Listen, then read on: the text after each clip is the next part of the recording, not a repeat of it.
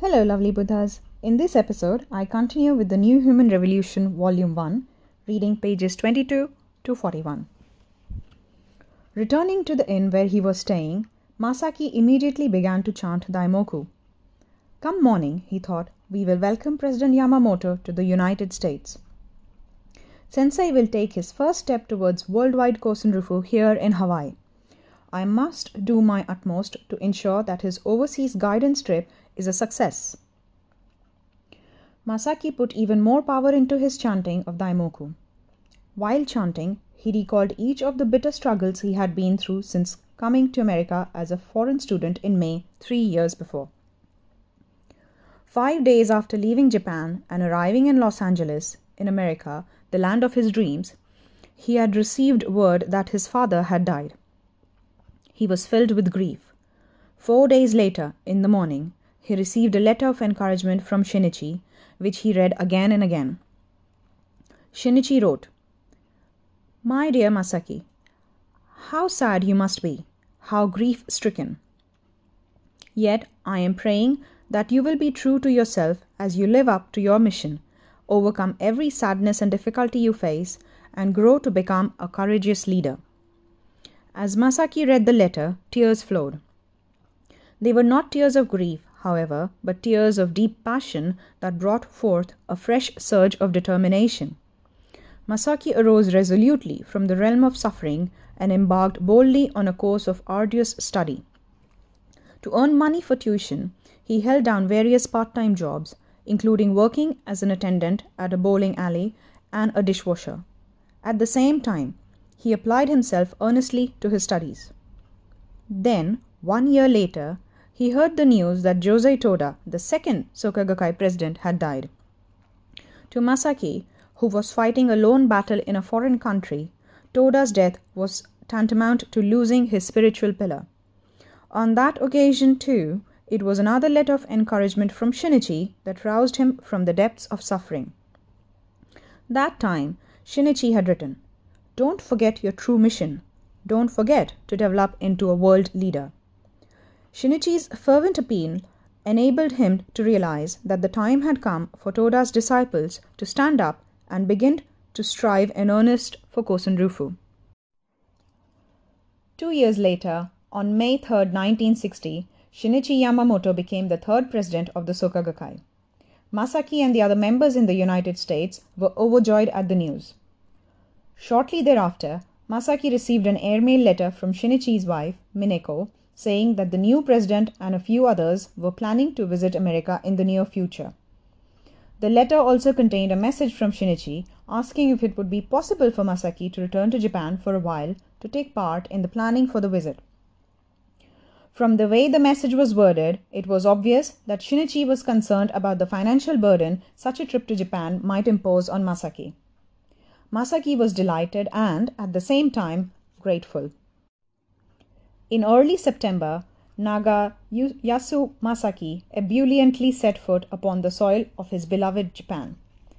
His heart resounded with anticipation when he thought of meeting again, after so long, President Yamamoto, who had been a constant source of encouragement for him. Trying to control his excitement, he headed directly for the Soka Gakkai headquarters from the airport. I've just returned, he said in high spirits when he saw Shinichi Yamamoto at the headquarters. Hi, welcome back, said Shinichi. The moment he heard Shinichi's warm and familiar voice, Masaki's eyes filled with tears. To the red-eyed Masaki, Shinichi said, I thought you would grow bigger when you went to America, but instead you seem to have shrunk. The jacket Masaki was wearing was far too big for him, making his already small frame look even smaller. Masaki looked down at his sleeves, which covered his hands except for his fingers, and said bashfully, Actually, I borrowed this jacket from my brother-in-law who lives in America. It's a little too big. With only part-time jobs to sustain him, Masaki could not afford to buy himself a new suit. I see, said Shinichi. It must be hard for you to make ends meet. Were you able to buy a gift or souvenir for your mother? Yes, I bought her a suit. You don't have a suit for yourself, but you bought clothes for your mother. How admirable. Well, then, I'll buy you a suit. As a gift, Shinichi bought Masaki a new suit. The fit was perfect, and the color, too, became him. Masaki's delight and appreciation soared all the more. The planning for the first overseas guidance tour began amidst an atmosphere of joy. Masaki told everything he knew about conditions in America to Yasushi Muto and the other staff of the newly established Overseas Affairs section at the Soka Gakkai headquarters and conferred with them in detail about the schedule. The majority of the Soka Gakkai members living in America were women, so Masaki proposed that a women's division leader be included in the visiting party. Masaki stayed in Japan for about 10 days and, upon returning to the United States, busied himself preparing to receive the president and his party. Then he went to Honolulu to await the arrival of Shinichi and the others. After visiting the members to inform them of the change in schedule, Nagayasu Masaki retired to his room at the inn for the night. Before 5 a.m. the next morning, he was up again and off to the airport. Around dawn, the members began to arrive at the airport a few at a time. Each carried a lei and wore a shiny, round Soka Gakkai lapel pin in the shape of a flying crane. More than 200 members had gathered by the agreed-upon time of 6 a.m. Most were meeting one another for the first time, and all were heartened to learn that there were so many friends of Kosunrufu living in Hawaii. As they introduced themselves, conversations sprang up among them. Some took photographs to commemorate the occasion. Though 7 a.m. came and went, the lights had still not come on at the airline service counters, and no clerks or airline employees could be seen. Masaki started to grow more and more anxious. A clerk finally appeared at the Pan American Airlines counter, and Masaki inquired in English about the JAL Flight 800, which was scheduled to arrive at 7:55 a.m. With a puzzled expression, the clerk replied that no flights were scheduled to arrive at that time, but that if Masaki was referring to JAL 800, it had already arrived the night before. Masaki was aghast. He felt the blood drain from his face. He asked Yumiko Nagata to show him again the airmail letter she had received from Japan the day before. It distinctly stated the arrival time as 7:55 on the morning of October 2nd. How could such a thing happen, thought Masaki. If the president and his party had already arrived, all he could do now was phone their hotel. But he realized that he had not been told where they would be staying. Masaki found a phone book and began to call all the major hotels in the area. Each time, however, he was told that there were no guests registered under the names he mentioned. Hiroto Hirata, a second-generation Japanese-American who had a thorough knowledge of Hawaii, then spoke up. There's a small hotel called the Kaimana, which is frequently used by Japanese visitors, he began. I really don't think the president would be staying there, but why don't we just check to make sure? Hirata looked up the phone number, called the hotel, and learned that the president and his party were indeed staying there. With that, everyone piled into several cars and headed for the Kaimana Hotel. When Masaki thought of how President Yamamoto and the others must have felt arriving in Hawaii with no one to greet them, he wanted to cry, yet more than that, he was numb with shock. The emerald ocean glowed through the morning mist that spread across the horizon as silver waves lapped quietly on the white sand. Early that morning, Shinichi Yamamoto stepped outside alone. There was a patio that looked out over the ocean, which was directly behind the hotel. Shinichi had not been able to sleep much that night. He had gone to bed at around 3 a.m., but woke up after dozing off for only an hour or two. This was not only because of the time difference. Nagayasu Masaki, who had been scheduled to meet them, had not shown up, and Shinichi could not help worrying about his well-being. With the first light of dawn outside his window, Shinichi got up and did gongyo, chanting daimoku for Masaki's safety. Filled also with a heartfelt desire to realize Kosunrufu in Hawaii, Shinichi prayed earnestly, as if to permeate the entire island with his daimoku. He then went out to take a walk along the beach. The endless succession of white-crested waves quietly breaking on the shoreline painted a poetic scene. Turning to look back, he saw a vast expanse of palm trees, beyond which rose the summit of Diamond Head, bathed in the golden light of the morning sun. Shinichi recalled the day in the summer of 1954, 6 years earlier, when he had stood with his mentor, Josei Toda, on the beach of Toda's childhood home of Atsuta village. As they watched the brilliant red sunset over the Japan Sea, Toda had said, "Shinichi, I will build a solid foundation for Kosenrufu in Japan, but you will pave the way for Kosenrufu throughout the world. I will create the blueprint. You will make it a reality." Shinichi had engraved those words in the depths of his life. Since that day, he racked his brains over how to open the way for the worldwide spread of Nichiren Daishonin's Buddhism. Needless to say, the propagation of Buddhism begins with heart-to-heart exchange and mutual understanding among individuals.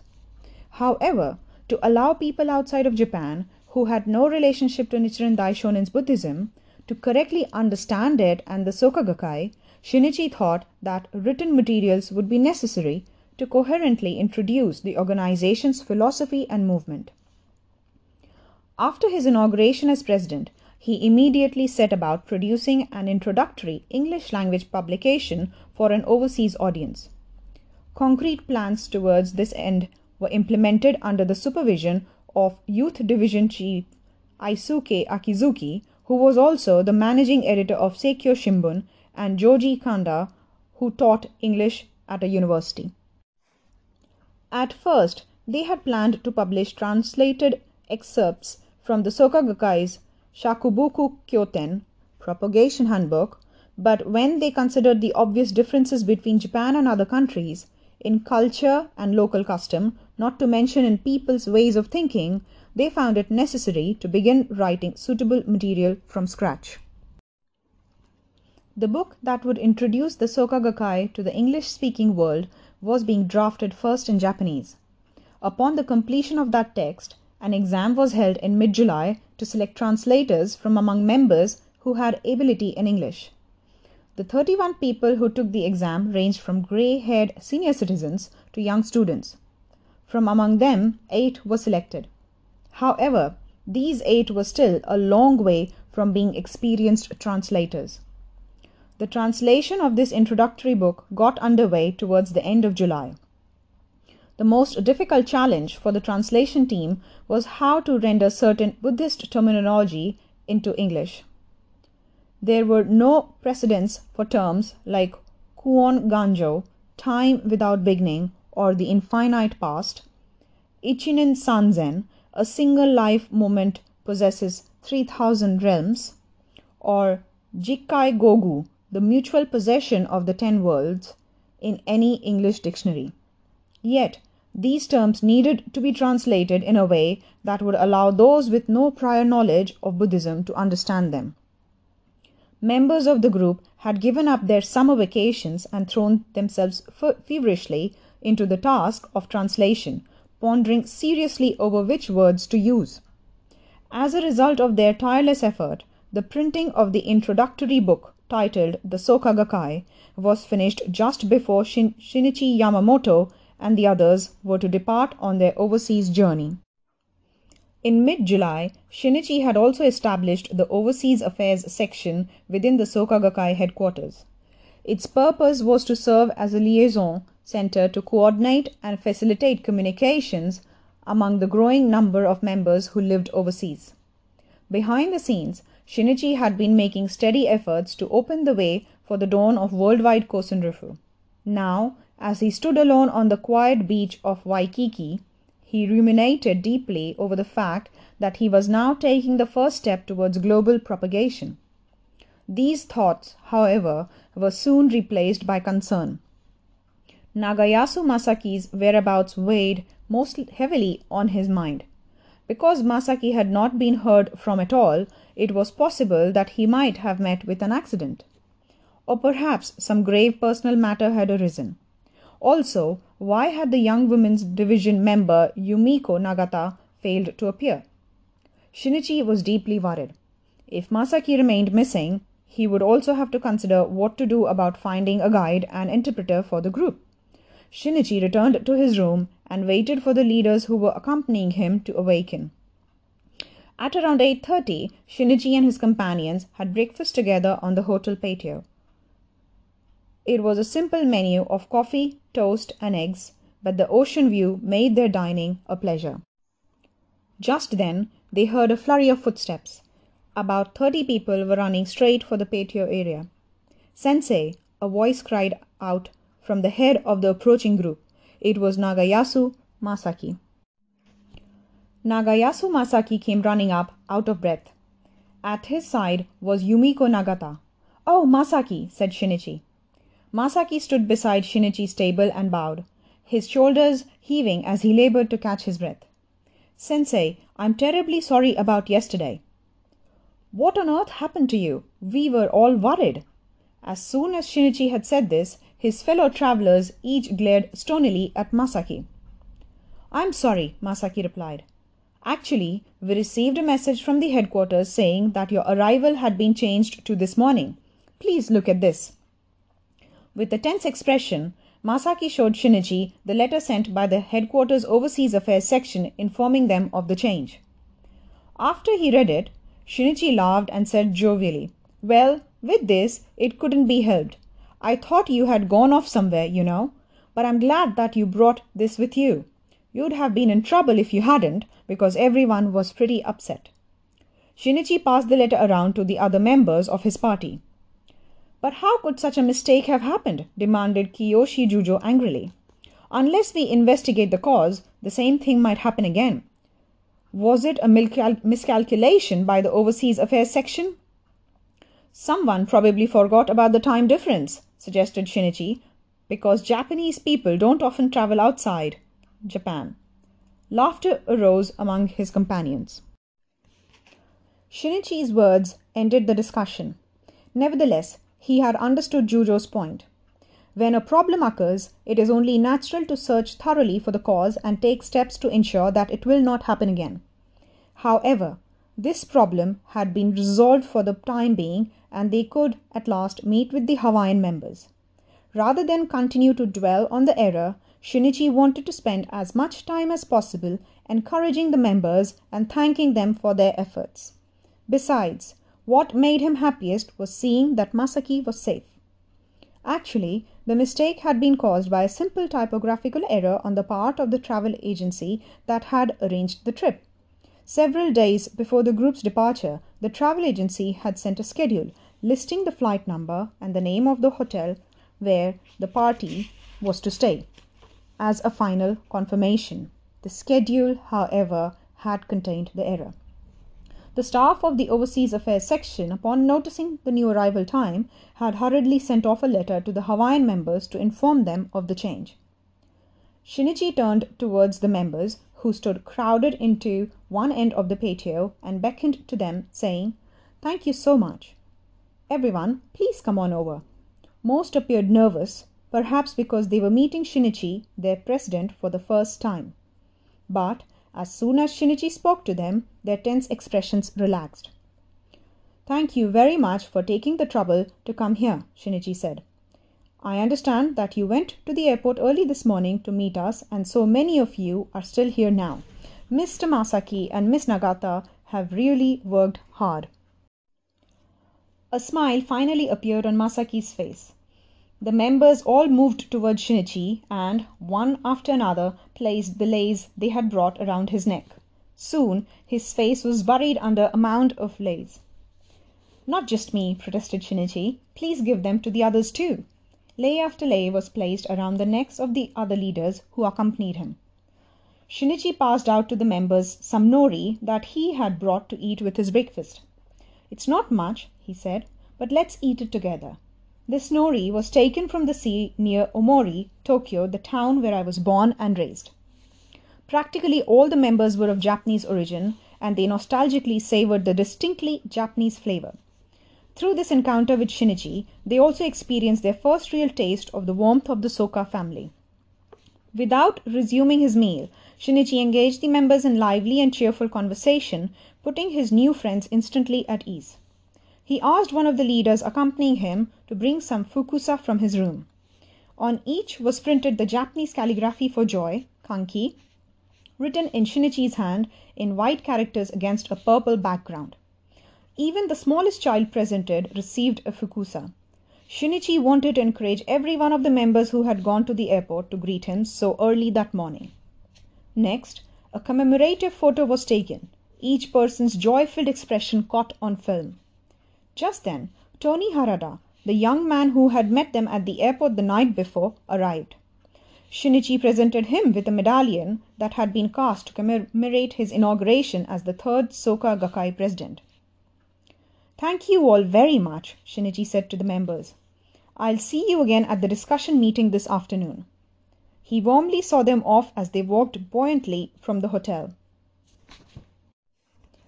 Taking advantage of the time available to them before the discussion meeting, Shinichi and his companions rented a car and took a tour of the island of Oahu. Together, they wanted to get acquainted with this land that was so new to them. Before leaving the hotel, Shinichi Yamamoto asked the member who was acting as their guide, "How should we dress for today's discussion meeting?" In the interest of creating an atmosphere of friendly discussion, Shinichi wanted to do all he could to blend in harmoniously with the local members. "Well, let me see. Here, the women wear muumuus and men wear aloha shirts. So I think it would be best to wear just a shirt without a jacket," their guide answered. "What color shirt would be best?" Shinichi asked. "Since the aloha shirts are all little flashy, I think a light blue shirt would be fine." "Blue? I didn't bring a blue shirt." "Well, I think I'll just wear a white one. Let's all dress casually for the meeting." "Miss Kiyohara, why don't you wear a muumuu?" suggested Shinichi. "A muumuu?" echoed Katsu Kiyohara with a dubious look. She turned to their guide and asked in a low tone, "What's a muumuu?" "They are what the women who were just here were wearing. Those loose-fitting outfits. Weren't they some sort of nightgown?" "No. Women in Hawaii generally wear muumuus wherever they go." "Oh, really? You know, when they were here, I was thinking about telling them today is going to be a historic discussion meeting, so you'd certainly better not come dressed like that. Please wear some proper attire." With a laugh, Shinichi said, "Miss Kiyohara, this isn't Japan, you know. Hawaii has its own traditions and customs, and we should respect them. The climate and culture here are different from Japan. If Soka Gakkai members overseas had to wear the same kind of clothes and hairstyles as their counterparts in Japan, then no one would want to practice this faith. It would be like the wartime Japanese National Defense Women's Association, which demanded rigid conformity from its members. Nothing is written in the Gosho about such matters, and because they are not related to the essential doctrines of Buddhism, they are best left to the common sense and natural taste of the people in each area. Especially in a discussion meeting like the one we'll be attending today, our main focus is to listen carefully to everyone's problems, concerns, and doubts, and to offer them clear-cut guidance and encouragement that will leave them feeling confident and reassured. To that end, it is essential to create an open and friendly atmosphere in which people can talk about whatever is on their minds. Therefore, everyone should be allowed to dress comfortably, and we too should follow suit. On hearing Shinichi's words, Katsu Kiyohara reflected upon how shallow her thinking had been.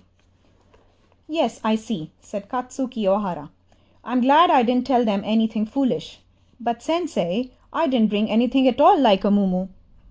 "I know you didn't. You look fine just as you are." The rest of them laughed.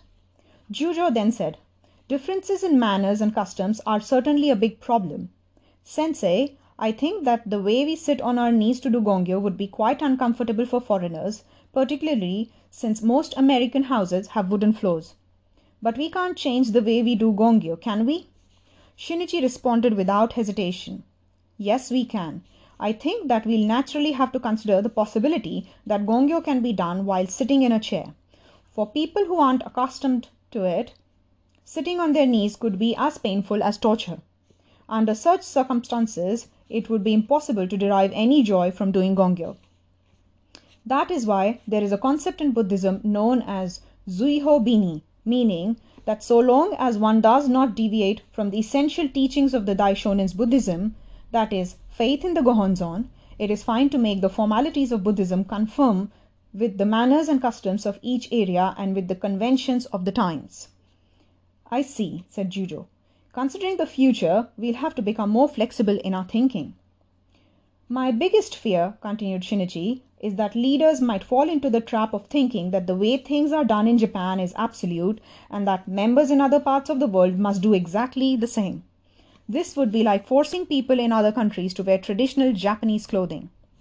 If leaders come to believe that such ways are what constitute correct faith, they will then be turning Buddhism into something extremely narrow and rigid. Should this happen, then instead of Buddhism, we'll have Japanism. After all, the Daishonin's Buddhism exists not only for the Japanese. It is a religion for all people the world over. Since the day Josei Toda had entrusted him with the mission of worldwide Kosenrufu, Shinichi had considered the various problems he was likely to face overseas and had weighed each one carefully. Naturally, he had delved thoroughly into the question of how to deal with the differences in custom and tradition that existed between Japan and other areas of the world. Already painted vividly in his heart was a grand and elaborate vision of the future of global Kosenrufu, yet not one person was aware of this.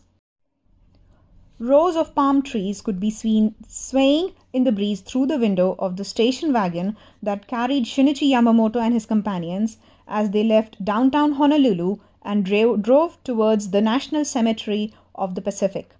The air blowing in through the open window was fresh with the scent of greenery. The National Cemetery is situated in the crater of a small, extinct volcanic hill known as the Punch Bowl. Brightly colored flowers had been placed upon the grave markers, set deep into the lush green lawn, creating a vivid and beautiful contrast. Those who lost their lives in World War II are buried in this cemetery, their guide informed them. During the war, a unit of Japanese-American soldiers from Hawaii was formed. It played a key role on the front lines of the war in Italy. Soldiers from that unit are buried here, too. After strolling around the cemetery grounds, listening to the guide's explanation, Shinichi and the others stopped to chant Daimoku 3 times and pray for those who were sacrificed in the war.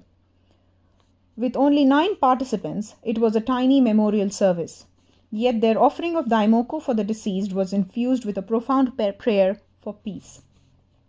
The car carrying Shinichi and his comrades then headed back to the city. After driving for a while, they saw a stretch of ocean spreading out before them like a giant silver mirror. It was Pearl Harbor. On the morning of December 7, 1941, a force of 183 Japanese warplanes, including both fighters and bombers, launched a surprise attack on the U.S. military facilities in Pearl Harbor and the American warships docked there, thus sparking the beginning of a tragic war in the Pacific. The success of the attack was telegraphed by Japanese forces under the code name Tora Tora Tora. The beginning of the war and this early victory brought a surge of excitement to Japan.